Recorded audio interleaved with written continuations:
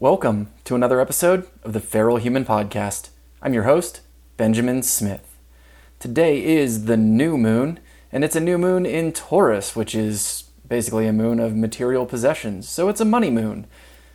It's a good time to look at the stuff you have and your finances and stuff like that and come up with a new plan, reevaluate, get things rolling along that you would like to get started, and really consolidate what your financial and material possessions look like. Now, in this episode, what I'd like to talk about is something that's kind of near and dear to my heart. We're going to be talking about the myth of self-sufficiency. And I say the myth of self-sufficiency because while you can be self-sufficient to a point, the phrase "no man is an island" really applies here. And when I think of self-sufficiency, I really think of, that old mountain man image. The person setting off into the wilderness with maybe a gun and a knife and an axe. And you kind of chop down trees and build your shelter, and you hunt and you fish and you kind of carve a life out of the land. I've always been enamored with that image. And it's always been somewhat of a fantasy of mine to live out, really. But I'd like to explore that idea a little bit and why that is a myth, and for more than just the practicality in the modern world of there's no such wilderness that you can just go into and carve a life out of, except maybe Alaska. You might still be able to pull it off in Alaska, but the reality is even if you are setting out to do that, you're going to be dependent on other things outside yourself. You have your gun, you have your axe, you have your knife. You didn't make those things. You're dependent on somebody else to create those. You may have purchased them. You may have even carved the gun stock or the handle, but you probably didn't mine the iron. You probably didn't smelt the ore. You probably didn't smith the blade or bore the barrel. These are all things that are skilled tasks and are honestly dependent on a lot of knowledge from our ancestors to be possible to do it all. I think one of the things that we tend to overlook in the modern world, because it's so easy to live with very little human interaction now. You can order Amazon shows up at your door in 2 days. DoorDash, the food magically shows up. You can order from Amazon, from like Whole Foods or whatever, grocery stores, whatever. Somebody will drop your groceries off. Just stuff can magically show up. And it's easy to forget that regardless, we are attached to this huge, at this point, global network that's dependent on so many different people in so many different places to function. The idea of self-sufficiency in something like that, where we're so dependent on so many different things in so many different places, is really, I understand why it's such a popular idea. I mean, I've been in love with the idea for a long time of just going out into the woods and disappearing. I used to tell everybody as a kid, the running joke was I'm just going to move out to the mountains and build a cabin and never see anyone again. And it's not just, because I value my personal space. It's just I don't really like the idea of being dependent on others. It's something that I've really fought hard in my life to not be. The reality is it doesn't matter how hard I've fought for that to be the reality. There's a point past which you can't be independent. You really are dependent on people around you. You're dependent on plants and animals around you. You're dependent on systems around you. And no matter what you do, there are certain systems that there's no way to not be dependent on. Like, for example, I just took a breath holding class and set a new PR for almost, it was about 4 minutes and 40 seconds. No matter how much I train, there's no way that I'm ever going to be able to not breathe again. I'm dependent on that oxygen cycle of the earth that, people breathe out CO2, plants breathe in CO2, put oxygen out. We're completely dependent on that system. There's no way to get around it. So self-sufficiency is realistic up to a point. You can definitely take responsibility for your life, and I really encourage you to take responsibility for your life. Take responsibility for the choices and take as much responsibility as possible providing for yourself. It's the only way to really have freedom, is to take responsibility for your life and produce things for yourself. But I think it's important to do that from a standpoint of understanding that you're still part of a network. The bigger your network is and the tighter your network is, the more that you are going to have a comfortable life.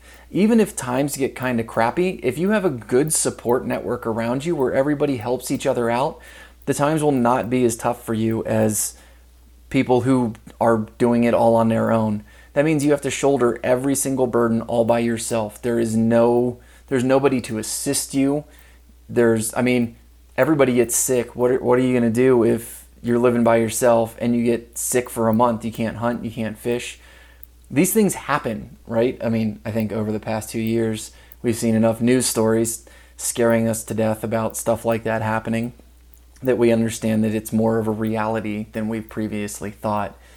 But I think it's really important to sort of like perfection, right? Hold up self-sufficiency as an ideal that you want to always work towards, but understand that you will never, ever get there. And I think it's also important to understand that it is okay, and this is something I'll be totally honest with, I struggle with immensely because I am so just obsessed with being independent and self-sufficient that sometimes you need to ask people you care about for help. Sometimes you need some support. Sometimes even there are times where you could do it on your own, but it's easy to have someone help you out. But there are times where you literally cannot do it by yourself. There's no way to do some things alone. And there are a lot of times where it's just a bad idea to do things on your own. Now, I love the movie Jeremiah Johnson. I think it's a classic mountain man story, and I think it's not painted in the prettiest picture of overly romanticizing the mountain man lifestyle. There are proper hardships that he goes through in that movie. But even in that movie, he doesn't spend his whole life alone. Watching that movie, I've realized that the hardest times that he goes through in that movie are while he's by himself. When he has other people around him, when he's with other people, things aren't quite as challenging. It's humans aren't solitary critters. That's why we have this huge section of our brain dedicated to social interaction. Critters like, we'll say tigers, who are properly, the big cats especially, are generally very solitary. It's usually World War III as soon as two of those big cats meet. They don't get along. They don't try to get along. They don't pretend to get along. Critters like that, animals like that are solitary creatures, don't really have a social system. The social system is basically like, this is my territory. If I catch you in my territory, we're going to fight about it. And that is largely the extent of their social system. There's a little bit of wiggle room in there, during mating season and stuff like that. But by and large, those animals do not socialize at all in any way, shape, or form. Humans are not like that. Our brain is wired so that we can recognize as a close friend, relative, associate, whatever, about 150 people. And we have the capacity to interact with far more people than that. So we are wired to have interactions with a large range of people. Historically, most of this would have been friends and family members that you had known pretty much your whole life, because we didn't live in big cities until fairly recently in human history. That wasn't a thing that was really possible until after the advent of agriculture, 10,000-ish years ago. But regardless, we are still able to, I don't know how healthy it is for us this point, but we're able to function in very large societies like that. Something like that would be impossible for like tigers. Imagine a city of tigers. It would it would just be awful. But we are not wired to be we'll just say self-sufficient. We're wired to be self-sufficient within a group. A group of humans can be self-sufficient. An individual cannot. We're just not built for it. And not only are we not built for it, we're not wired for it. We're not going to be happy. We're going to be incredibly stressed out because humans need other humans to co-regulate. We require human contact, interaction with other humans to be at our healthiest. If you're on your own, if you're alone, then you will have far more health problems than somebody who is part of a network that supports them. That's one of the leading reasons that people commit suicide is feeling lonely for an extended period of time. We are not built to be alone like that. So I think it's really, really important to pay attention to the people that you associate with and the network that you build and what you want your network to look like and how you want your network to interact. And if you don't see a network like that, if you're not part of that network, then start creating it for yourself. Like I said, self-sufficiency is a sliding scale. It's impossible for an individual, but it's relatively easy for a group of well-connected, supportive individuals. And I think that's something we've really, really lost here in the modern world. The sense of connection. People move so much. A lot of people don't know their neighbors.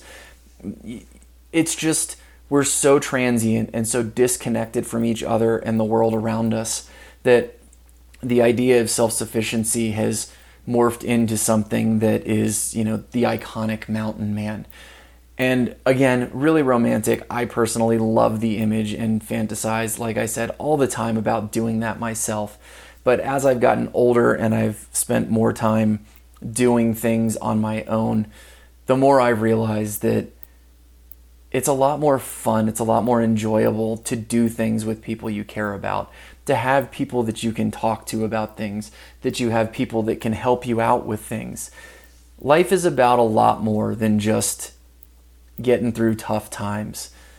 But getting through tough times is a lot more bearable with people around you.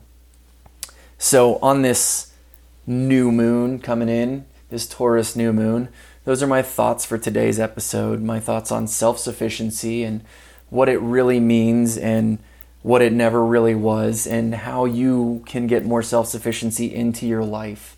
That's all I got for you today. I appreciate you all listening. I don't know what it's like out there, but it is a beautiful day here, so I hope you're enjoying a beautiful day where you are. I mean, it's always a beautiful day. It's all perspective, right? Some people are sitting in the rain, and we could really use some rain here, but that's all right. It's a beautiful sunny day. Enjoy the beautiful sunny day. That's all I got for you today. Thanks for listening, and until next time, go feral.